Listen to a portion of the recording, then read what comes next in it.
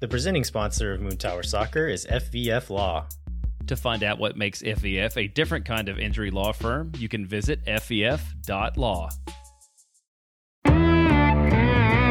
Hello, friends, and thanks for listening to Moon Tower Soccer. This week, we're going to review Austin's matches against LAFC and San Jose. We'll preview the upcoming LA Galaxy match. We're also going to answer a ton of listener questions and then cover a few other pieces of Austin FC news. My name's Landon Cottam, and I'm joined, as always, by Mr. Jeremiah Bentley. Hey, everybody, I'm Jeremiah Bentley. Landon, let's talk shirts, or let's talk a shirt. Yeah, so many of you may have seen this on social media, but we now have Moon Tower Soccer shirts available. They don't exist yet. We're just doing a pre-order right now. And so if you want a Moon Tower Soccer shirt, it's going to be a green shirt, and it's the beautiful Moon Tower Soccer logo as designed by Mr. Joel Corral.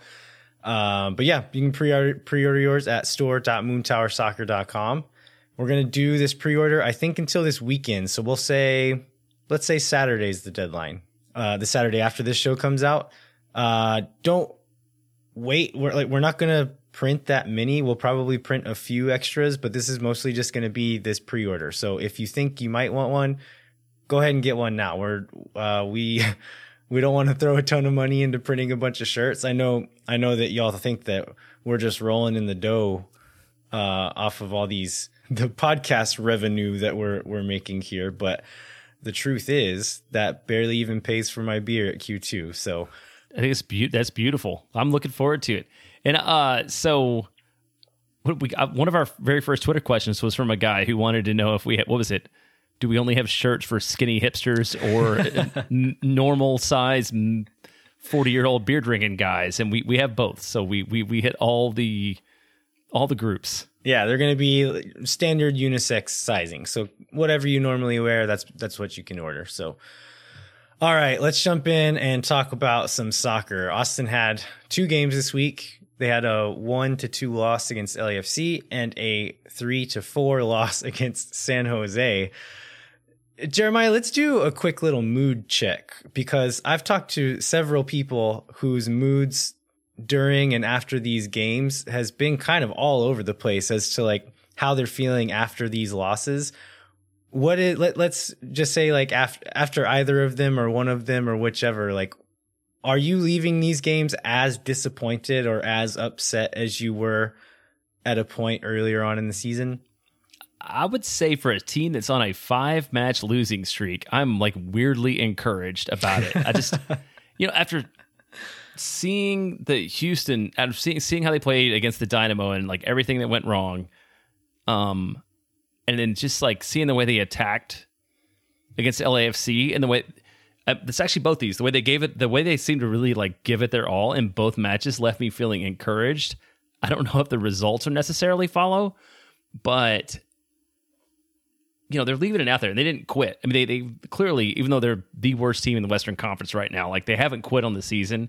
And so it's good to see that fight and it's good to see that spirit. And so I'm in a pretty good place given the results of this week. How about you? I feel exactly the same. I mean, the Houston game was like a very low point. Like, I think that's my low point of the whole season is that Houston game, just because, like you said, it didn't look like the players were trying that hard or even cared that much about it. And the LAFC game, there was lots to not like about it, and we'll get into that. But it looked like the players gave a damn. Like, and whenever that lineup came out, that's what I thought. And like, again, like judging lineups, I think I'm looking at those differently as well.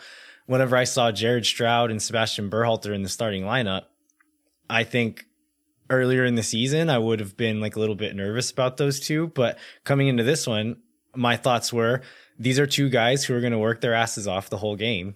Even if maybe they aren't as talented as some of the other guys that we could play, we know that they're going to give it their all while they're on the field. And I imagine that's why Wolf picked them for those games. And so, yeah, in both the LAFC game and the San Jose game, I don't think you could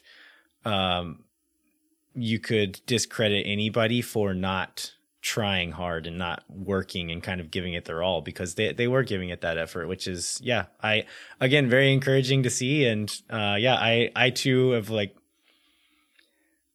maybe just change my expectations, and all I want to see is some signs of encouragement, just because this season is all but gone at this point. Like, we're not going to get much else out of this season except for maybe some momentum and some things to build off of going into next season. And so any little positives I can take away is great. And then I'm not going to let myself get too beat up over any of these losses at this point.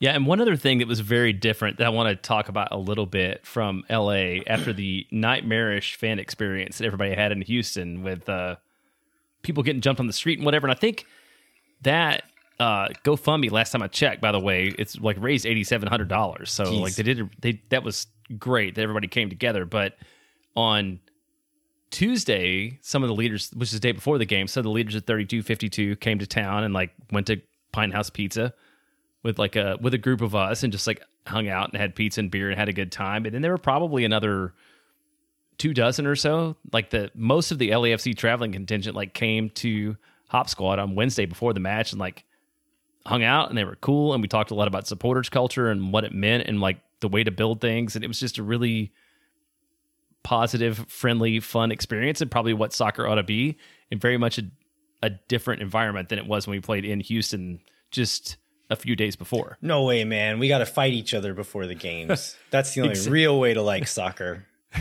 Yeah, exactly. No, I think that's a thing that's maybe a little bit different with some of the newer teams, right? I think you see that more with newer teams because they were the new guy at one point, and I think they probably had a few of the other teams treat them well as they were coming into the league. And so you've seen that from supporters around the country kind of look at us being the new guys the same way. And I know among supporters group leadership, there's been a lot of knowledge and kind of help being shared back and forth through that as we were getting started. So yeah, I love that is a thing that is possible, to have away fans come into town and show them a good time, and then that we can kind of do the same thing or be treated that same way as we go into other cities in the future.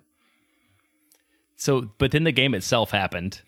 We should probably talk about that a little bit too. Yeah. So right off the bat, the 3rd minute, Sebastian Driussi scored a goal, but ended up getting called back after a VAR check. And did you ever see a shot of the actual offside? I don't know that the cameras even caught it.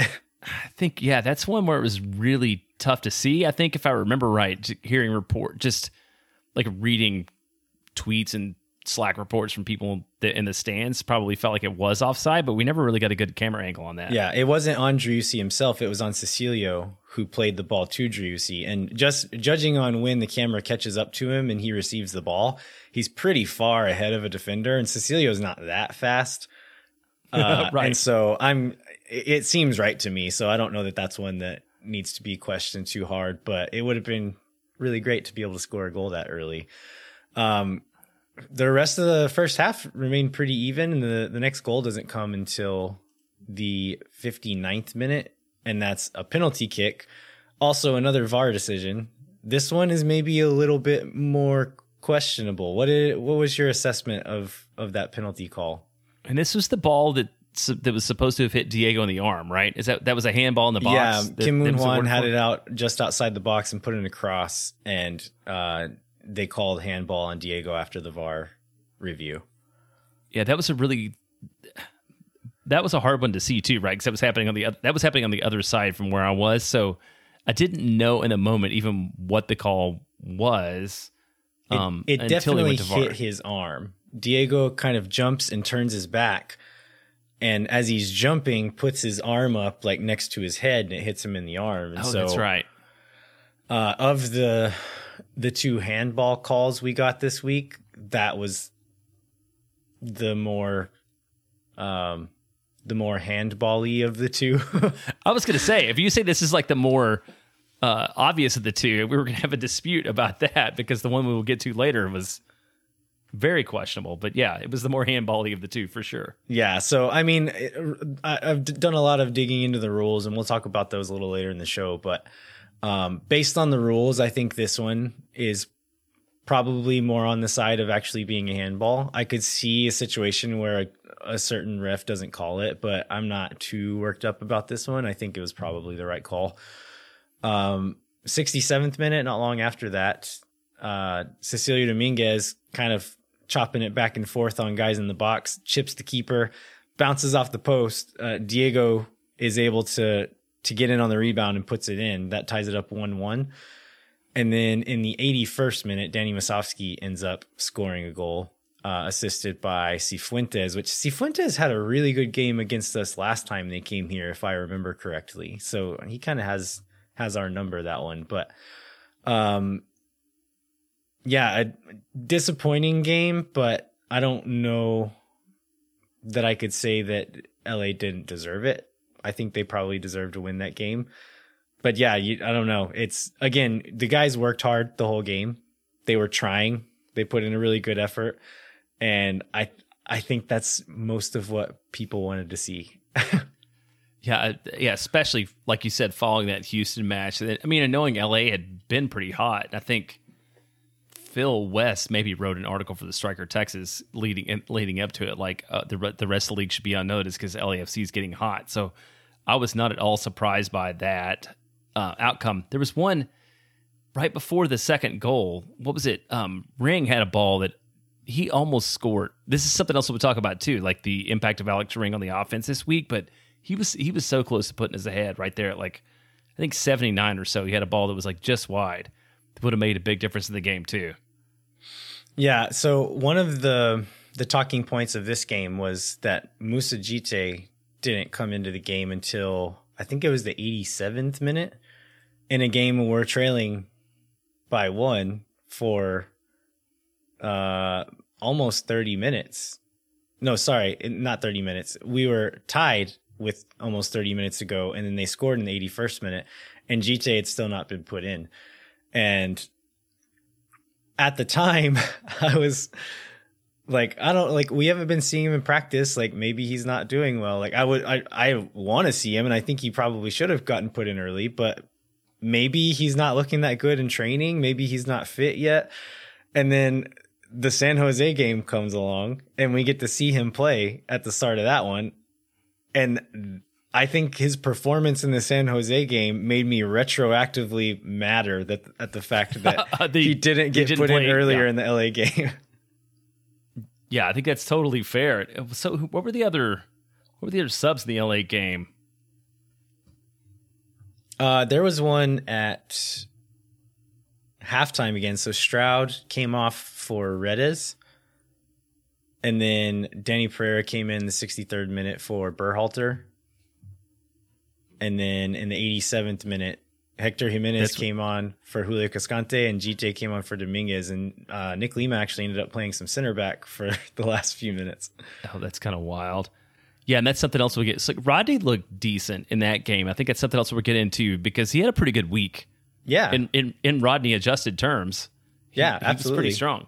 Yeah, much better than he has in pretty much any of his last outings. I might venture to say these two games were his best performances of the season.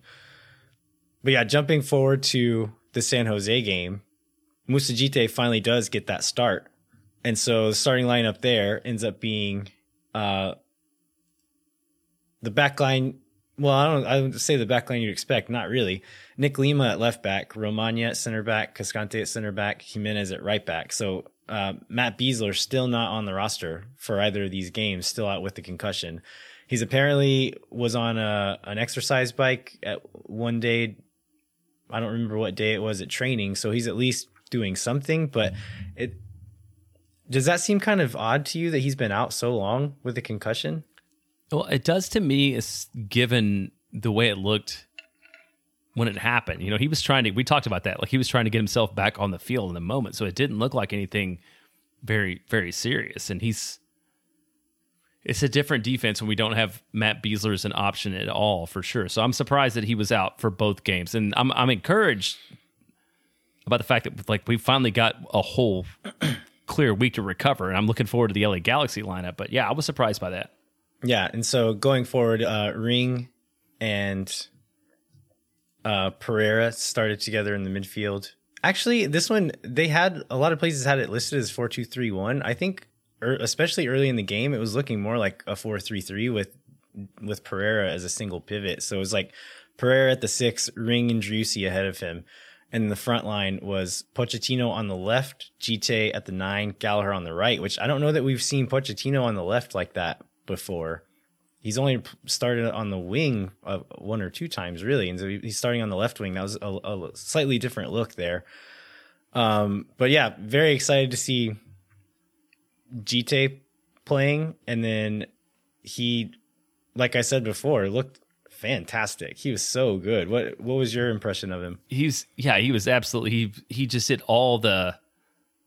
he's like a striker doing striker things. I think it's what I tweeted during the game. And he was involved in some way in all 3 goals in the first half, right? I mean, I don't think he was around it, or he created the space for Gallagher. I mean, he was just everything you would want him to be. We had talked about his size before, and he's definitely, I think he's supposed to be 165 pounds. He definitely weighs more than 165 pounds. He may be 5'11", because I feel like when he goes up, he doesn't have a lot of height. So I would believe his listed height, but yeah, I don't buy his listed weight. Taylor Rudolph, who was one of the maniacs who went out to the airport and met him there, met Gite there when he arrived. Taylor's a tall guy. I don't know how tall he is, but he's a big dude. And he was guessing, just standing next to Gite, that Gite was at least 6 feet tall, if not 6'1". So I don't know. Like, it's hard to say unless you can actually measure him, and that would be a weird request to make. But he looks like a tank, and he looked like he was like those center backs that he was going up against are having a hard time kind of keeping up with him physically, and he kind of beat some guys up several times during the game. But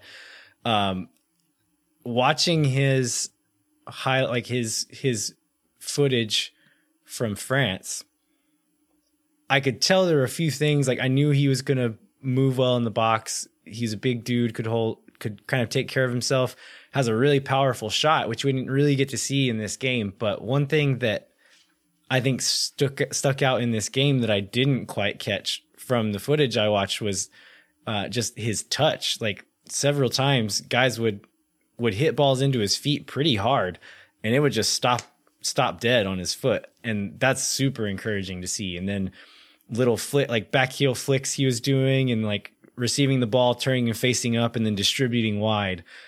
Things that we've just not seen anybody else on the team be able to do. And I mean, Cecilio has done a serviceable job at that position, but that touch, whenever you can just receive a ball and turn and face goal immediately, that's nobody on the team can do that. And so it's super encouraging to see that he has that in his toolkit. Yeah, it was really great. That was really great to see. And he was involved early. So we picked up our first goal 6 minutes into the match. It was Sebastian Driussi picking up his 3rd goal of the season in how many, like a very few minutes. I don't remember. I looked this up earlier. How many minutes has he played? He was 8 games? Oh. Yeah, and he's only, I don't know if he's played 90 yet, has he? He has. Maybe once or twice, but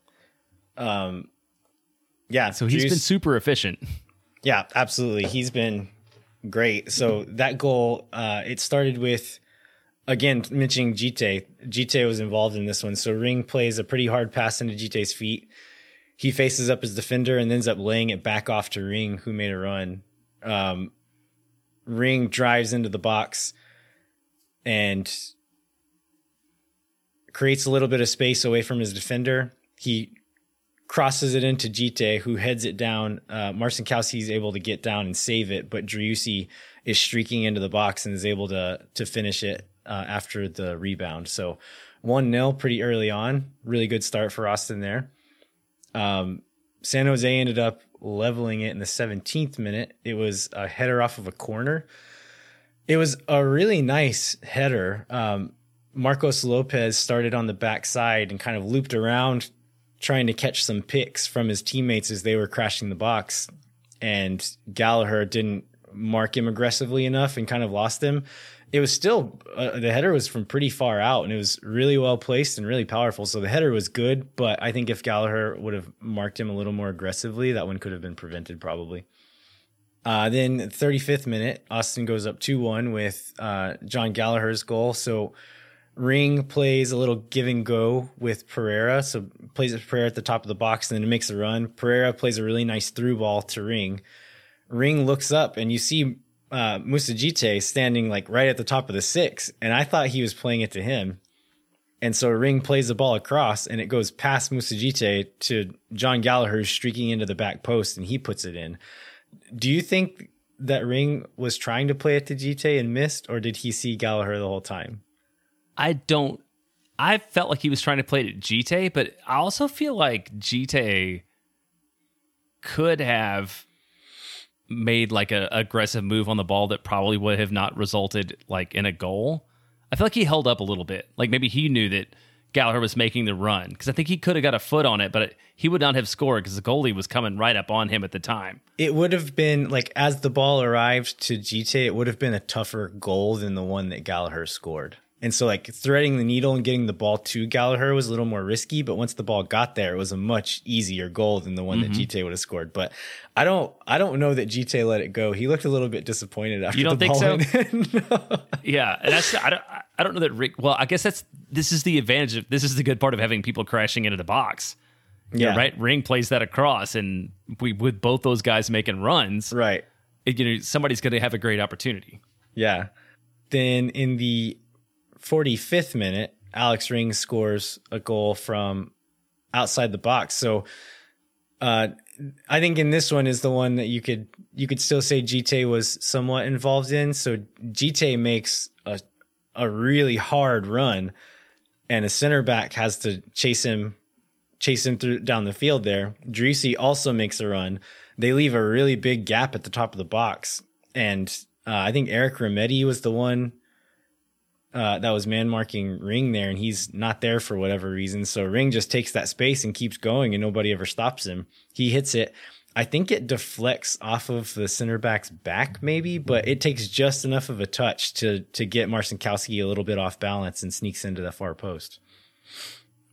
Yeah, and there was much rejoicing in Austin. And we were up 3-1 and cruising toward a dominating victory. And then halftime came. Yeah, halftime came. So at the half, well, let's go back a little bit. 30 minutes in, Musajite sits down on the field and the trainers are seeing to him. It looked like he was probably just cramping, and Josh Wolf confirmed that after the game that it was cramping. But after he comes back out at halftime, he ends up being subbed off for Dominguez, and then Danny Pereira gets subbed off and Berhalter comes on. So I've seen a lot of folks not very happy with these subs. And so, yeah, our first listener question here is from William Heredia, who is Tiny Sebastian's dad, I believe. He says, what is your take on the subs that took place after the half? Besides the Jite sub, were they reasonable? So first of all, I think a lot of people didn't realize that Jite had gone down and was struggling. And so I would imagine most people who found that out would understand why he came off. But a lot of people were upset about Pereira coming off. What was your take on that, Jeremiah? I didn't think Pereira had a great first half, and I can see that. And I feel like Berhalter's played better lately, so I did not have a problem with that sub at all. I know a lot of people were upset about Jite. You're right, but I don't. And a lot of people said. Also, I saw if he's not hurt, this is the worst sub ever. So hopefully that caveat was met, because he wasn't doing well and he needed to come off. Yeah, and Jite after the game, he was the player that did the press conference after the game. He seemed a little bit disappointed to come off, but he was like, "Yeah, I was cramping for sure, but in the end, it was the coach's call." And he said, "Like I'm fine. I'll be ready to go soon, and I respect the coach's decision." But so he seemed like it wasn't super serious, that maybe he could have gone a bit more, but like at this point in the season, like why risk that, right? That's kind of the way I see it. Yeah, and that is you were trying to learn about guys and what their long-term potential is. You want to see, like, nobody's won an MLS Cup. You want to see like what Jite can do right now, because we've got an offseason we're going to go into, and we need to see where we need to build, and that's where we need to put everybody in their best position to succeed and see what they have. Yeah, so I'd rather take him off at half and play him 60, 75 minutes against LA Galaxy as opposed to not take him off at half and he missed the next 3 games with a pulled hamstring or whatever. The Pereira one, yeah, I was watching pretty closely on my rewatch to see how Pereira was doing. His first 20 minutes were pretty bad. I think he had 3 pretty egregious turnovers and a yellow card. He got a yellow card like in the first 3 minutes, like really early in the game. And by the 30th minute, the ref had already gone over to him, I think at least once, maybe twice, and kind of told him like, hey, you need to chill or you're going to get a second yellow here. Cause he was still playing really aggressively and making some not great decisions at times. And so looking at the rest of the game, I think overall, you're right.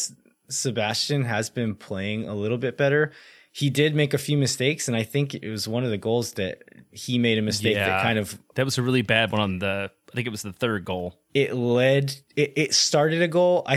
We'll get to it in a second. I think there's other things that could have prevented it still. But so I think you could look at that and trade it off and say like, okay, well, he put this guy on who made these mistakes, but Danny made those mistakes earlier on in the game. And then looking back at the LAFC game, Danny Pereira is not maybe like 50% at fault for Galaxy's go-ahead goal. He gives the ball away and then goes and tries to tackle the guy who wins it from him, completely misses and like rakes his shin. I think he might have gotten a yellow card on that play, but they ended up scoring on that one off of a turnover from him. And so I think a lot of people are acting like Danny was going to be the one who's going to save this game for us. And I just don't know that that's true. The last half of the first half, he did play pretty well and he was involved in some really nice moves. But I was very nervous that he was going to get sent off in that first half. And so I was not in the moment. I was not that upset to see him get taken off because I was very nervous during the game. So in the 49th minute, Christian Espinosa scores a goal. I think this one is probably on Johan Romagna. He was tracking Espinosa. The ball gets played across Johan's face, and Johan just like follows the ball as it crosses him and is focused on the guy who receives the ball. Espinosa runs behind him, and they play the ball to him, and he ends up one-on-one with Stuver, and Romagna just like completely forgot he existed in the moment. So Johan did some really amazing things in this game, but I think he really showed where he needs to improve as well in a few different moments that he could have done a lot better in certain things. In the 55th minute, this is the handball we mentioned earlier on in the show, but there's a free kick from out wide, hit in pretty hard into the box. And Alex Ring goes up to clear it. It goes off of his thigh, hits his hand, and then goes out of bounds. This was, again, VAR reviewed, not given in the moment. They come out and give the penalty, and Chofis ends up scoring the goal. So this one, I don't think should have been a penalty. And, yeah, I don't know. What was your take on that one? Yeah, I completely agree. And again, it was on the other end. And so at first, I couldn't even figure out what they were reviewing for. So after watching the replay a bunch of times, I just don't know how that's a penalty because he didn't. I mean, his arm was up, right? But he didn't really make him. He didn't make himself wider than the ball, and it hit his leg first. So I'm very questionable about that one. Yeah, I was digging into the rules because I'd seen a lot of people saying that, like, the rule this year is that if it comes off of your leg and then hits your hand, it shouldn't be a penalty. And so MLS is in kind of a weird phase where we are using the most recent set of IFAB's rules, whereas the Premier League is still using the last set of them. So they're using the 2021. And IFAB is? It is like the international like governing body that like creates the rules of football essentially. Okay. Because of MLS's weird schedule and we're off from everyone else, MLS is actually using the 2021-2022 rules, whereas most of the world is still using the 2020-2021 rules. And the handball rule is slightly different between these two sets of rules. That being said, the rule still gives the ref a lot of essentially the right to use their discretion and to say if they think that this was a handball or not. When the ball bounces off of Alex Ring's leg, it was going like straight up and probably out of bounds. And so when it hits his hand, it honestly deflects the ball into a more dangerous position than it was going in. And so I just don't understand. Like, I think where it would be understandable is if his hand had deflected it more away from goal, but that wasn't the case. Yeah. His hand like kept it more in play, if anything. And so, yeah, I think that one was pretty bad. So Wolf in the post-game press conference was asked about this, and he said that on the field, the fourth official had told him that that it didn't hit his leg, that it had directly hit his arm. And so we're not sure if that fourth official was told the wrong thing, or if that's what Toledo, the main ref, thought in the moment, which if he saw the same angles that we saw on the TV replay, I don't understand how he came to that conclusion. But yeah, I think overall a bad call, and I don't think that Toledo had a great game overall either. That's a very generous assessment of the game that he had. But yes, it was not great. And very ominously, it was Alex Ring's first yellow, which will come into play later on in how it all turned out. Yeah, so 59th minute, when they actually finally took the penalty, Chofis scores the goal, and as he's running into the goal, there's several players running into the goal to try to pick up the ball, one of them being Julio Cascante. He runs into the goal. Christian Espinosa shoves him super hard in the back and throws him into the back of the net. Brad Stuver sees this and starts stomping across the penalty box and throws a shoulder into him like a linebacker and drops him. And could you see all this unfolding from your seats? Yeah, we could. I mean, the Stuver was like watching, like watching a football play where a guy gets laid out going across the middle. Yeah. I could see it all happening. Like Stuver was not that close to him when it happened. And you see Cascante get thrown in the back of the net. And as I saw Stuver running across the box, I had like the simultaneous thoughts of, this is a terrible idea and he's going to get sent off. And also, I've never wanted anything to happen more in my life. Right. And he even, like, for the football comparison, he like took the best angle. Like he knew exactly where Espinosa was going. And he got his head across the shoulder, the right angle there. Yeah. So I think like we talked about this on Twitter, but I feel like that was a tactically dumb, but like psychologically important play to make. And so I'm 100% Team Stuver on what he did. But also, I wouldn't be surprised. I mean, I guess the disciplinary stuff hasn't come out yet, but I could see him facing some kind of penalty for this. Yeah, and I know we just spoke poorly of the ref Toledo, but I think to his credit here, he gives both players a yellow. I think he very easily could have given Espinosa a yellow and Stuver a red, or both of them a red. And I think this was a case of like street justice a little bit. He's like, okay, you both got your shot in. We're going to give you both yellows and call it fair, which I think was a good decision. Like, you don't want to give reds if you don't have to. Speaking of reds, 64th minute, not long after this, Sebastian Berhalter misplaces a pass to Ring around the top of the box. Ring stretches out and tries to get it, but isn't able to control it. And Eric Remedi picks up the ball.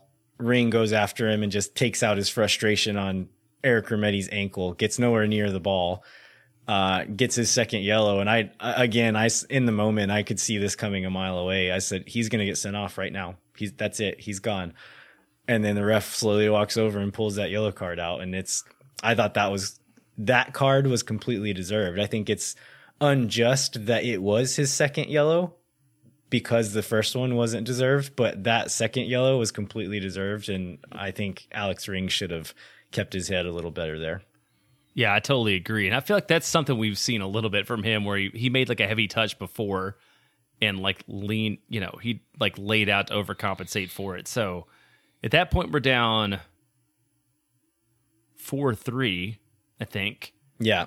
But I never really felt like statistically that was what it looked like. I mean, so we're down 4-3. Bryn gets a red. We're playing 10 on 11. And like feel like we dominated the ball and dominated the opportunities in the last 25, well, actually the last like 30 minutes of the game, because it's the first time I've seen a +9 also. Yeah, for sure. Yeah, the San Jose was actually winning possession for most of the game, and I think we overtook them in the second half when we were playing down a man.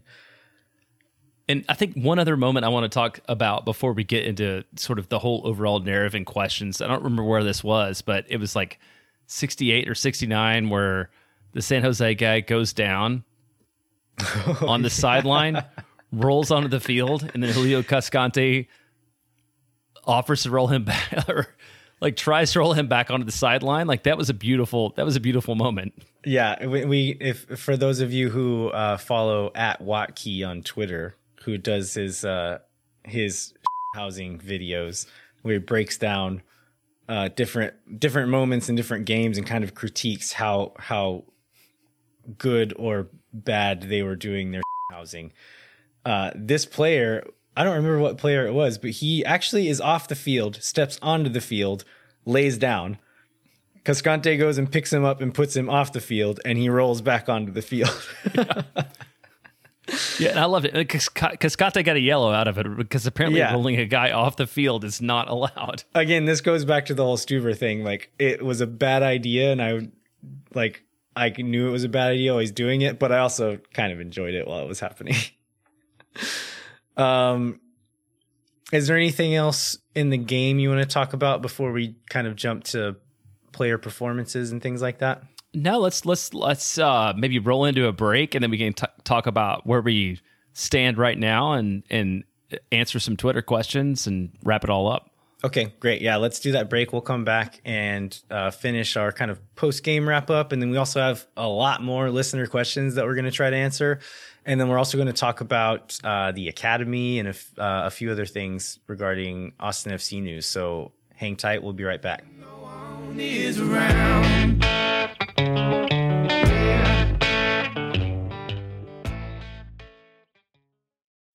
Moontower Soccer is brought to you by our friends at FVF Law, the official injury lawyers of Austin FC.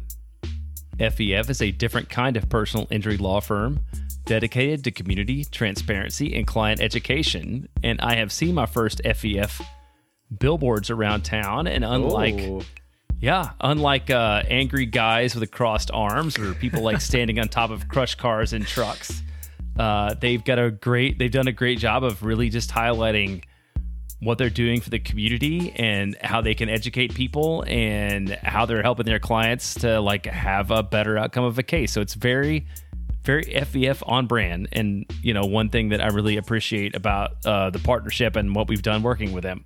Yeah, absolutely. We are very happy to be partnering with them still and hope to get to do it further on in the future. So you can go to fvf.law to find out what makes FVF a different kind of injury law firm and why understanding your legal options can dramatically change the outcome of a case. Once again, that's fvf.law.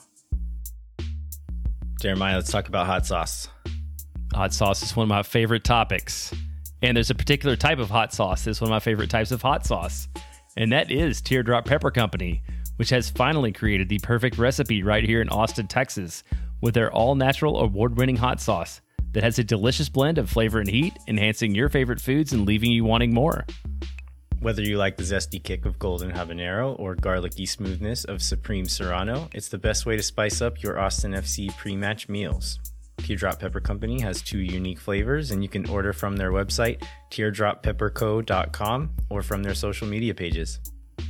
And we just saw our friend Luke Martinez posting, I think he was like listening to a podcast and eating teardrop pepper. I think it was the golden habanero. So everybody should do that. When you listen to the podcast, eat hot sauce while you do it. They pair well together. My sure. My dad was in town this last week. They came to the LAFC game. My parents came to the LAFC game with me, and he got to try the hot sauce, and so he really liked it, and he's going to order some now. So it's another bottle sold there, Teardrop. You can use the offer code GOAL, that's GOAL, to save 10% off your order. Put it on everything, they'll make more. All right, Jeremiah, we are back. Let's jump into some of the player performances after the San Jose game. So We've already talked a little bit about how good GTA looked in the 45 minutes that he played. We talked a little bit about Alex Ring and kind of the positives and the negatives of Ring, and you're going to get that fire from him, and sometimes it turns into red cards, which we can do this one question real quick, but I think it was the Austin FC UK account. Is that who asked that one, Jeremiah? Yeah, he did. It was more of a statement. So Alex Rings had 2 red cards in his entire MLS career, and they happen to have both been this season in Austin, which seems odd. It seems that's impossible. I don't understand how he plays the way he does and has only gotten and hasn't gotten one before. That's what I thought. Yeah, the man's 30 years old. But yeah, and another stat I wanted to mention about this game is there were 9 yellow cards in this game. Ring got 2 of them, but I think San Jose players got 4 or 5 of them as well. So lots of cautions going on. Yeah, 27 fouls too, which is a crazy number for what I've not seen. Let's talk about Johan Romagna, because we already talked about he was at fault for, I think, probably 2. I think 2 goals. I don't want to give all of the blame to him, but most of 2 goals I think can go on Johan's shoulders. He's a fantastic player in many ways, but I think you can see that he lacks a little bit of focus, ball watches a little bit too much, and just kind of gets caught unaware too often. But there's one point in the game where Romagna receives the ball on top of our attacking 18-yard box. And Ashley just looked over at me and was like, I have questions for you about this. I was like, what do you mean? It's like, what's he doing? He's like, he's playing attacking midfield. What do you mean? What are you talking about? And then a few minutes after that, this is when we're like pushing super hard. Brad Stuver receives a ball and like pushes the ball past a defender and is like driving upfield. And she looked at me again and is like, he's just playing defensive midfield now. Everyone's just going to shift up one position. But yeah, Romagna, like, what were your impressions of him aside from the 2 mistakes that led to the goals? He did some pretty impressive stuff the rest of the night, right? Yeah, he does. And I mean, hopefully this is just him being a rookie and him in a new league and like learning to be aware, because he's got an interesting set. And I think the interesting thing about him is like, I don't know how nimble he is, because he's a giant guy, right? But like when he gets on a run, like when he's on like running at top line speed, he can run past guys with the ball, and he's got decent ball skills for like a big guy that size too. Right? He's like dribbling past people. Yeah, he dribbled a dude in the box in that game. So I mean, I love it. I think it's a little bit evident of what you do when you're like down, when you're down a goal and you're down a man and you're just like throwing everybody forward. And that's also when you have like Brad Stuver up, like, trying to like head the ball in the box on corners and having to like turn around and run, which we saw a couple times too. But yeah, so they never gave up. That was exciting. Watching the game back, I was curious as to like, did Johan just decide to start doing that, or did Wolf tell him somehow to start doing that? And watching back, San Jose does kind of this man marking system where they go one-on-one and they just follow those guys around. The way they get away with this, like kind of one of the caveats to that is they'll leave one of their center backs not marking a person, and they'll leave one of the opposing players free, and that person is usually one of the other center backs. And so there's a lot of moments where Johan would receive the ball and nobody would come after him, and he just kind of stand there and wasn't sure what to do. And it was because he was the free guy. He was the one they weren't marking. And so my guess is either at half or like later on in the game at some point, somebody told Johan like, hey, if they're going to give you that space, take it, just go for it. Yeah. And as we were chasing the game a bit more later on, I think they just kept not marking him. He's like, okay, I'm going to go try to cause some havoc. And it kind of worked several times. Like we had San Jose on their heels several times, partially because of Johan making those upfield runs. You know, another thing we saw was Mackenzie Gaines got his first action. Well, Austin FC got this as his first Austin FC and MLS action, but I believe that it's his first MLS action. So we got 10 minutes maybe on the field. Probably because of the +9. Yeah. Yeah, his first real action was against Tigres. I think he got like 5 or 8 minutes in that game, but he hadn't signed a contract yet, so I guess it wasn't officially for Austin FC. But I don't. Let's see. I have he came in 90 plus 2, so he got 7 minutes. Yeah, and so what did you see out of Mackenzie Gaines? With 7 minutes, like, do you have an opinion or not? I guess is my question. I mean, the only thing he did that I really noticed was there was one long ball that he was running onto, and I noticed that he was very, very fast. Which is probably fine. Yeah, it's probably a good skill to have about it. I saw some people upset that whenever they took GT off, that saying that they should have put Gaines on. Like, I don't. What do you think about that? I don't feel like Mackenzie Gaines is a 45-minute player at this point. He's also just unproven. I mean, you're right. He's coming off of injury, and you don't know what you're going to get. But I think Chris Wellhausen was one of these people who I told him this, that I disagreed with him, but he was like excited about the Mackenzie Gaines signing. I was like, this guy was playing in the German 4th division, and they didn't ask him back. And so like, there's a reason why he doesn't have a team right now, and that we're able to pick him up just in the middle of the season. So I don't know. I'm not going to buy that one. And all people saying that he's actually a forward, but I don't know how much center forward he actually played. I think he's played more on the wing. So I'm not really buying that one. But any other player performances we want to touch on before we jump into some more listener questions? Well, I think let's just go straight into it with our first listener question from Hawk and ATX about Cecilio. And it's like, did Cecilio look a little less fragile after he had a chance to watch GT playing the 9? Back to the point about whether Gaines should have come in. I saw a lot less of him falling after contact than usual. I mean, what do you think about that? I don't know. I think they're kind of insinuating that maybe Cecilio feels threatened by GT. I don't know if that's the case, because he's probably just going to play in his more natural position. So I imagine he welcomes it. But maybe he wasn't falling on the ground as much because there was a huge sense of urgency as we were bleeding goals the first 15 minutes he was on the field. I feel like Cecilio's a situational flopper, and there was no benefit to him laying on the ground when he was in the match.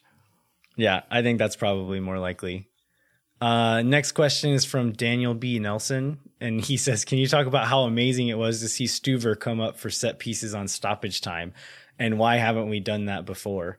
That was pretty awesome. It's like, again, talking about expectations and not letting myself get too upset or disappointed in these games. That was pretty thrilling to see this very tall man in a pink shirt just sprinting up the field to join in on a set piece and then sprint back after he didn't get it. But why we haven't done it more? I think we just haven't really been in this situation to do that more. Like, there's some games we don't get many corners. And so I would imagine we just haven't gotten a corner in the dying minutes as we were chasing a game. So that's probably why, but I'd have to look back to see exactly if that's the case.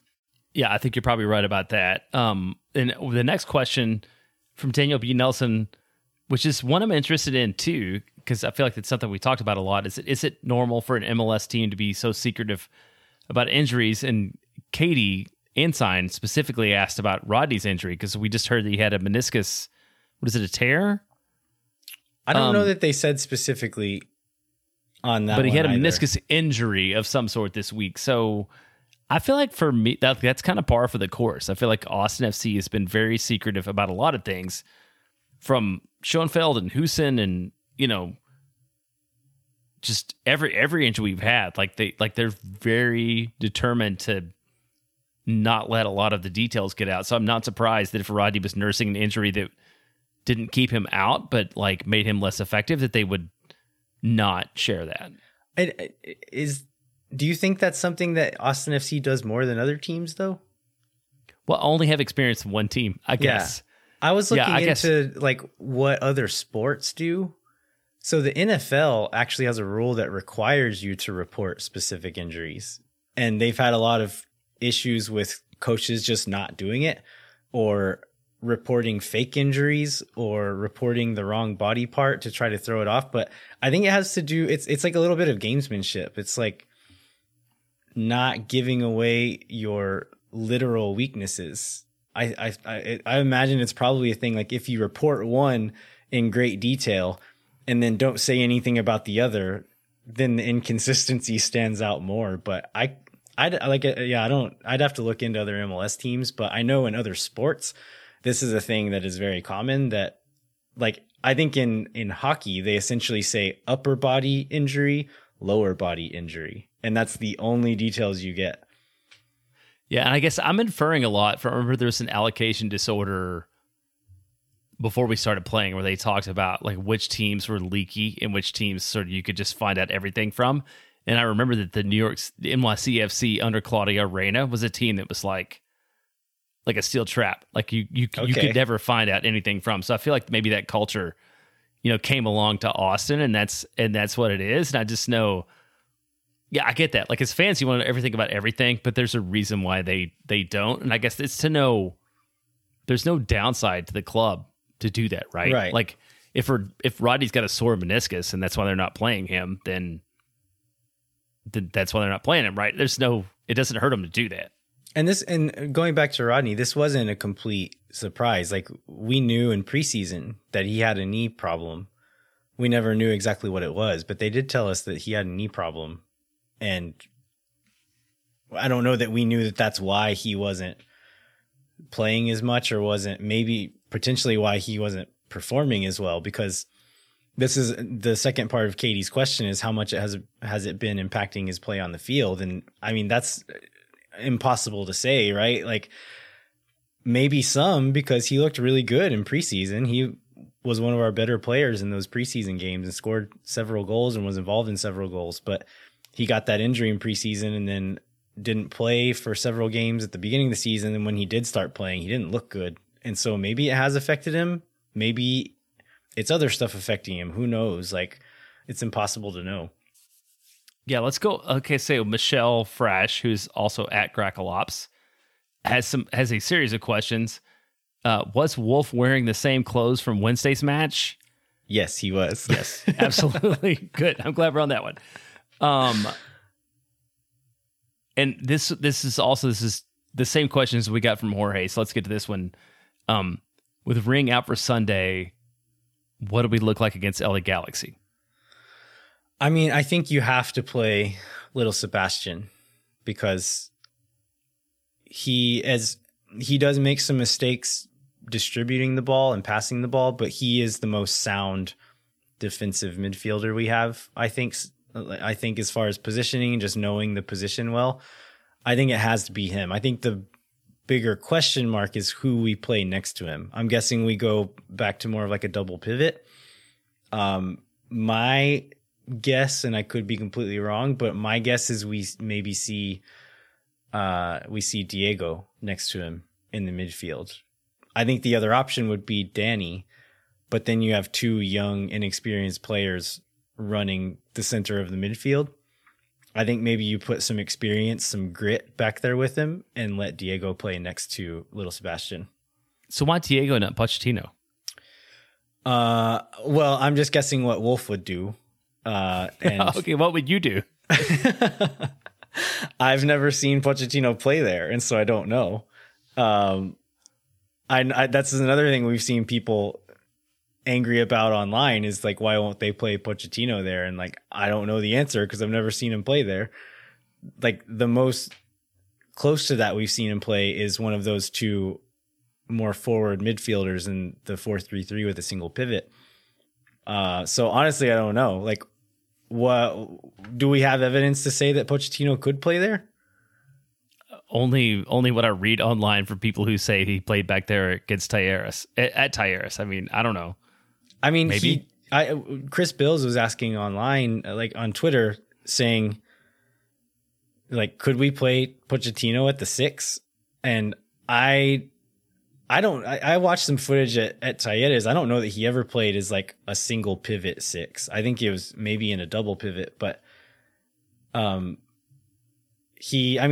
distribution is good. He's not afraid to put in a tackle. Like, he is pretty aggressive when he's defending. My question would be the positioning and just kind of like knowing the position and if he's going to be back there by himself. But maybe in the double pivot, maybe he would do well. Like, not necessarily as a lone 6, but as that double pivot next to Little Sebastian. Let Little Sebastian be the deeper lying one and play Pochettino there. Maybe that could work. Yeah.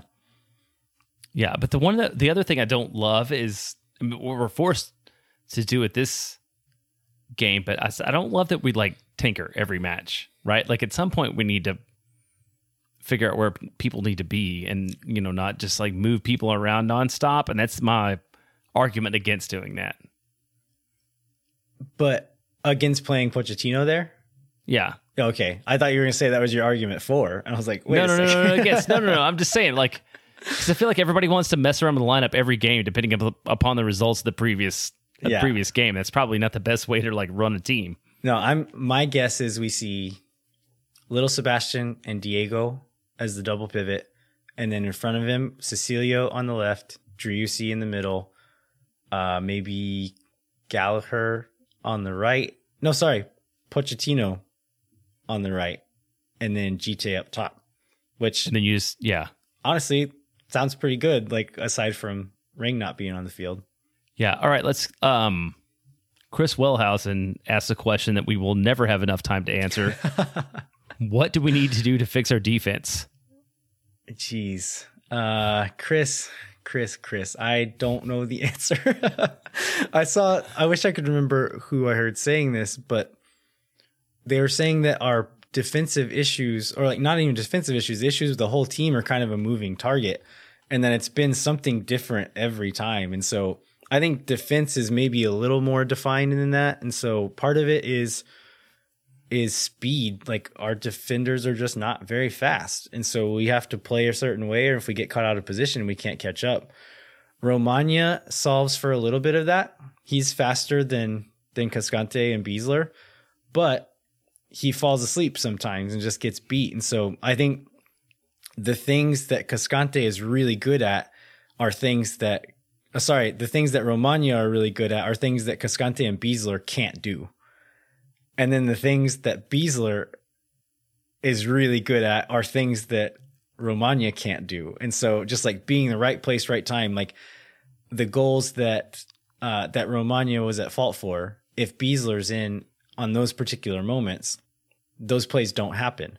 But there's some other moments that Romagna just bullies a guy and takes the ball off of him in a pretty dangerous position, and Beasler doesn't do that. And so right, I think it's like it's this give and take, and like I think you put one in and it solves a few problems but creates a few more.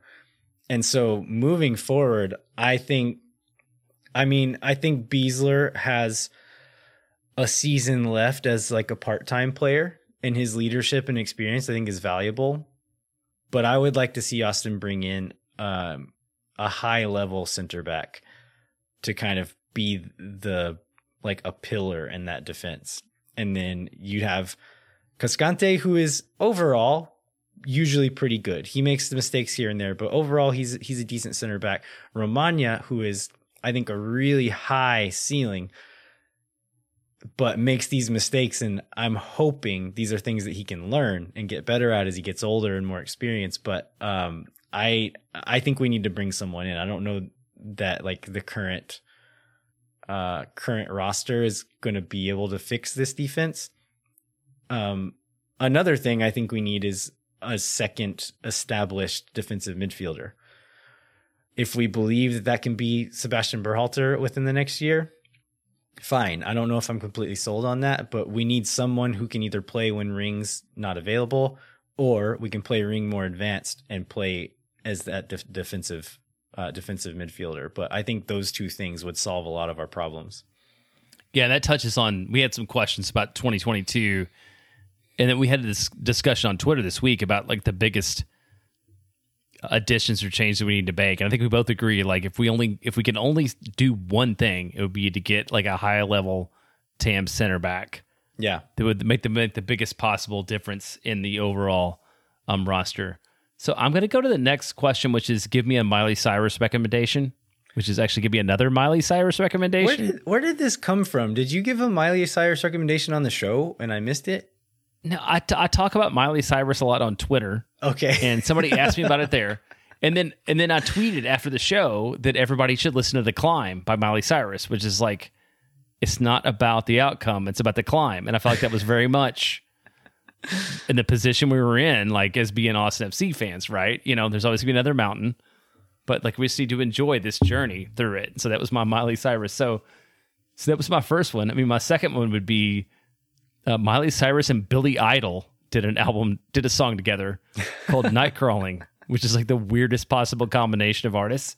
So check that one out too. Miley Cyrus and Billy Idol doing Night Crawling. All right. On the Plastic Hearts album, by the way. Is that Miley Cyrus's album or Billy Idol's album? It's Miley Cyrus's. There's a lot of good stuff on that one. It's it's like Miley pretending she was born in the 80s and doing her like Madonna, Cyndi Lauper impression. All right. I'll check it out. All right, let's go to the next question from Landry Felkel. He says, probably not enough time before you record.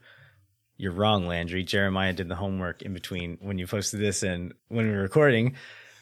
Landry continues, but I want to know, out of all the goals scored against us all season, how many were from set pieces or corner kicks? And then how does that number or percentage stack up against other teams?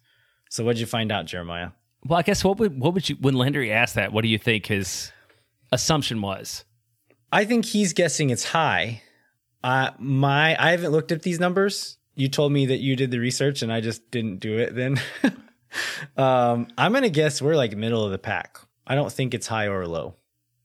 That's in terms of set pieces, that's very good. So we've allowed 40 goals this season. So if you look just at open play, we've actually allowed, Toronto is the only team that's allowed more goals in open play than Austin has. So we're the second worst at that. If you look at goals on the counter, we're also the second worst at that. So for set pieces, we're actually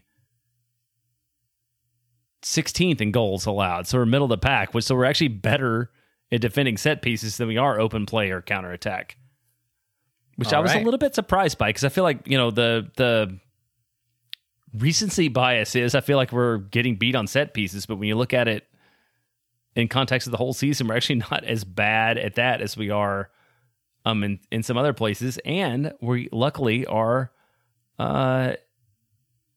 there's like 10 teams that don't have no own goals, and we're on that list too. So we haven't done that yet. Maybe that means we're due. Damn it! I shouldn't have brought it up. Where are we sitting in overall goals conceded at this point? Because I know for early in the season we were like doing pretty well, and I think we've slipped as far as that goes. Yeah, we've slipped. So we've allowed 40 goals, so we're in the. I think we're around 10th. It's like the 10th most. The 10th worst, yeah, in terms of goals conceded, because it's been a pretty bad run of the last month or so. Yeah, that seems to track. All right, so next one, Paco Saavedra mentions playoffs being almost mathematically out of the picture. So Chris Bills actually found a website that I couldn't get to work when I tried to open it, but he posted a screenshot of it, and it kind of plays the percentages of if we win X amount of games, this is the percentage that will make the playoffs. And so it is pretty unlikely at this point. We have 9 games left. If we were to win, let's say 5 of our remaining 9 games, we'd have a 56% chance of making the playoffs. So I don't feel confident that we're going to win 5 of our last 9. But what do you think would be a reasonable number for us to win of these last 9 games? Considering that we've won 0 of the last 5, I'll take. Man, I mean, we're like in wooden spoon territory now too, right? Like we're pretty close. I think we're 1 point ahead of Cincinnati as far as being the worst team in the league overall. So I think 3 would be good. 3 games. So if we win 3 games, we have a 33% chance of making the playoffs. So I think that's taking into account other teams messing up worse than us, right? So, I mean, it could still happen. I'm not going to get my hopes up for it, but maybe we take 4. We got the 4 games is a 44% chance. And so I don't know, it could still happen, but I'm going to not expect it to happen. And if it happens, it'll be the greatest thrill of my life, but I'm going to play the realistic side here. Hey, do you want to talk about, like, we can't make the playoffs, but there is a silverware potential in our future? Oh, yeah. Is that a listener question, or should we just... Yeah, well, there's a listener question here about if we somehow pull off winning Copa Tejas, will both of you hold me for the keg stand of Italian Pilsner at Hop Squad? And I can guarantee you the answer to that is yes.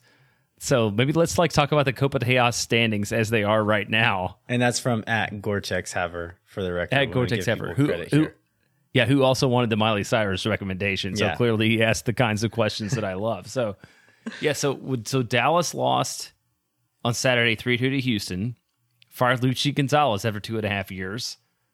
And that left them at 8 points, Houston at 8 points, and us at 3 points in Copa Tejas. And we play both of them.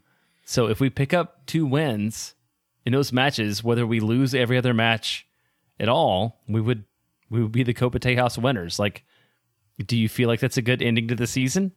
That seems amazing to me, because I saw this question. I was like, "There's no way we can win it." I don't think I realized we played Houston again, which is probably part of it. But we got Houston here, by the way, because that's a lot better than going to Houston again. But but the Houston game's at home, and I think Dallas is on the road. I don't remember for sure. Yeah, it's on the road. I mean, that would be some consolation for sure if we could win the MLS Copa Tejas. Yeah, I'll take that. Love it. And at Gore-Tex Haver, we will hold you for a keg stand of Italian Pilsner, although I don't know if the good folks at Hop Squad will be up for that. Like, let's pick. There's one more good question from Scott Speck. And it's, which player on the team would you be most heartbroken if they weren't on the team in 2022? Do you have an answer ready? Because I think I'm gonna have to peek over the roster real quick. Yeah, and I want to be from among one that's like realistically not on the roster in 2022, which I guess is going to be. So you can't have any DPs. You can't have Danny. Did we sign Diego as a free agent? Diego's a free agent, so he probably has a longer contract. But Diego's still pretty young. Maybe somebody comes in and tries to buy him off of us. I think that would be pretty heartbreaking there. That would be heartbreaking too. And I think generally, Stuver, after the year he's had, would be, and that's one we don't know. I mean, thinking about where he came from and what he makes, like, I don't think we can assume that he has a multi-year contract. So right. 30 years old, wasn't expected to be the starter. You could see realistically, maybe they gave him a 1-year contract. After this year, maybe he's saying, all right, pay me now. I want some money. I want to get mine. I think that's the answer there, is Stuver, that if he left, I think that would be a pretty big blow. And it's like the one that maybe could leave. I think the other ones that would be big blows aren't very likely to happen. I think some like honorable mentions, like someone like John Gallagher, I could see him not being on the team just to kind of make some space, or if he's on a shorter contract, maybe he's going to want a little bit more money at some point. I'd be pretty upset to see him go, but I think it's something that could potentially happen. All right, so Landon, I was on Moon Tower Soccer Twitter on Saturday morning and saw you standing on a bucket. I believe you were at an academy match, or I actually don't know which one you were at. So like, talk about that. Yeah, U17s versus Solar, which is an academy in Dallas. So we actually, our season tickets, we sit next to a family whose son plays on the U17 team, and he's been on the he's been in the academy for a few years now. So he's like kind of that original group that's now on the U17 team. And Ashley has like kind of gotten to know this family because she's usually sitting next to the mother in this family and talking to them. And Ashley was telling me that she like looks at the players a little bit differently after talking to this woman about the experience of her son being in the academy and how difficult it is, because they're teenagers, but they're being treated like professionals at this point. Like they're at the age where the pressure is high and like you have to train like a professional and live like a professional if you want to make it. And she's just like, I just realized that all these players have mothers that care about them and are nervous about them, and just like looking at the adults, because some of them aren't much older than the U17 kids, right? And that they're all just like, they're all people with moms. But yeah, I went out to the game, and because of that, Ashley decided she was going to go out with me and watch our seat neighbor's son play. But U17s, I think they won 2-1 against Solar, which Solar Academy is in Dallas, but they're consistently ranked in the top 10, 15 academies in the country. They produce some pretty good players coming out of there. And then FC Dallas ends up kind of taking some of those players occasionally and producing them, continuing their production there. But yeah, they looked good. Owen Wolff did not play in this game, I believe, and you can probably confirm this better than I can. Who can he actually play against? Yes, I went and read the article that Chris Bills wrote about from the press conference. And so Owen Wolff can play in matches against other MLS academies, but not like the other teams in MLS Next. So he wouldn't have been eligible for Solar. But like if they'd have played FC Dallas or Houston Dynamo Academy, he would be eligible. So the guess is he'll be eligible for about 16 of the MLS Next games between now and the end of the season. Okay. I did actually see Owen Wolff out at the fields. I don't know if he was just there to watch his little brother play, because the youngest Wolff son plays on the U14 team, I believe. So I think maybe he was out there watching him. But yeah, I'll be looking forward to watching Owen play. I want to make a follow-up comment from last episode when we were talking about Owen Wolff being the first homegrown player. I didn't want to make too bold of a statement because I hadn't seen the U17 team play this year.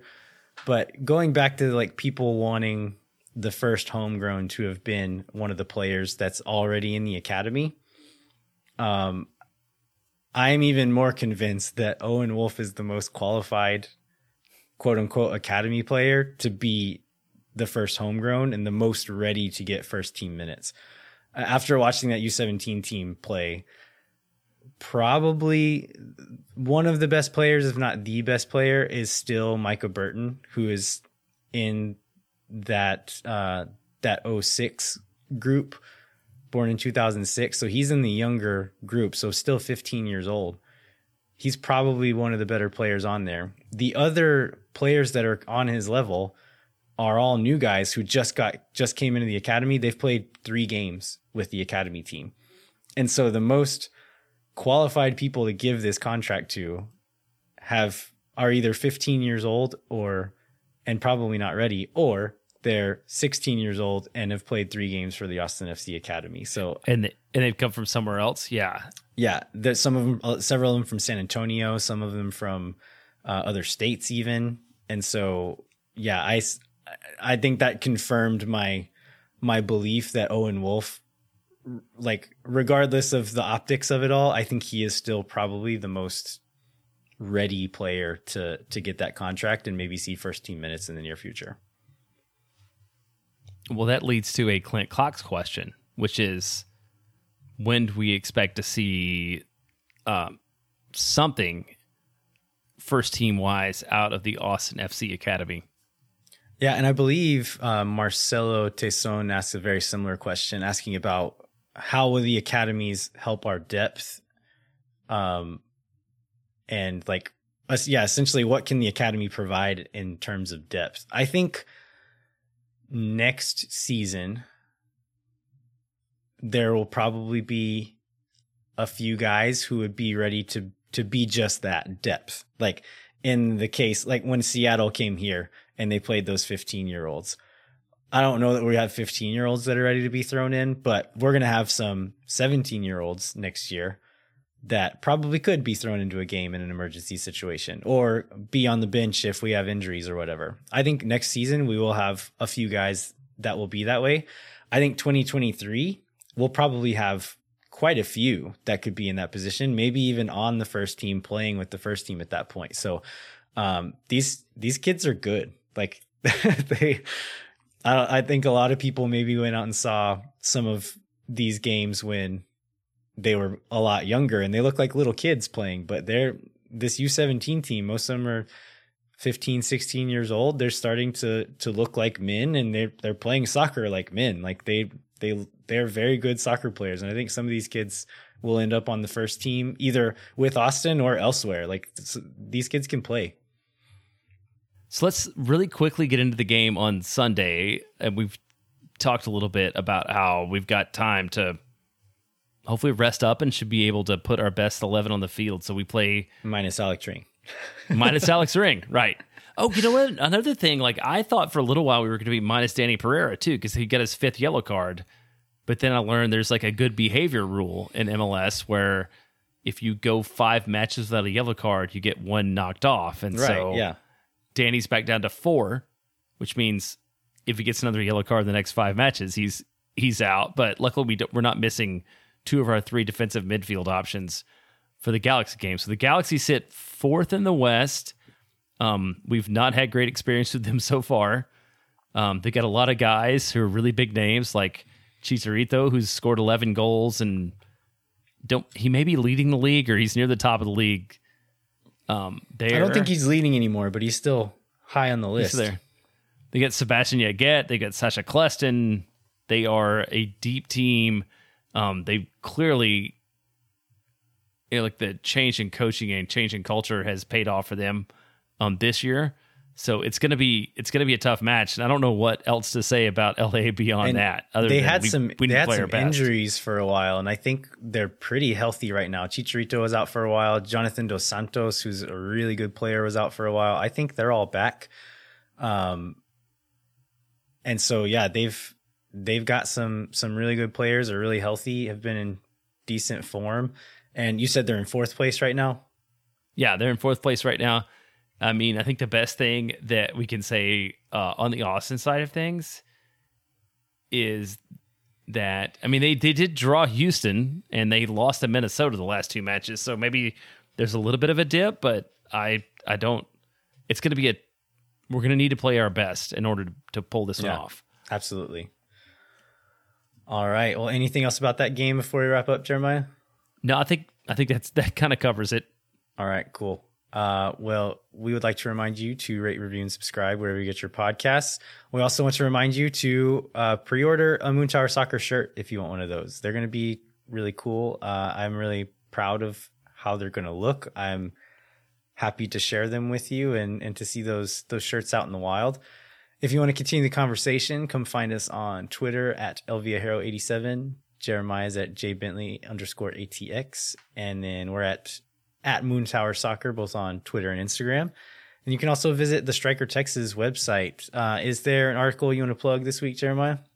I do. So our good friend Phil West wrote an article about our good friends at the Fighting Leslies and their group and their shirt launch, and we've agreed to wear each other's shirts, which is good because I felt a little weird about wearing a Moontower Soccer shirt around town. So I feel like if we can wear the Fighting Leslies and they can wear Moontower Soccer, like there'll be an even trade-off. So I'm excited, to be able to do that and just sort of read how they came about. It's a really cool story about a group of soccer fans who have lived in Austin for a long time and sort of had the chance to come together around Austin FC. Yeah, absolutely. Thanks so much for listening, everybody. We'll be back in 1 week with a new episode of Moontower Soccer, where we will review the LA Galaxy match, then preview the Colorado and RSL matches, 2 more next week, and then cover any other Austin FC news that comes up. Until then, I'm Landon Cottom. I'm Jeremiah Bentley. We'll catch you next time. When no one is around.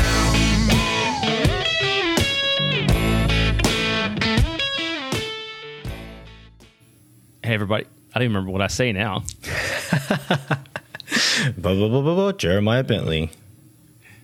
Oh,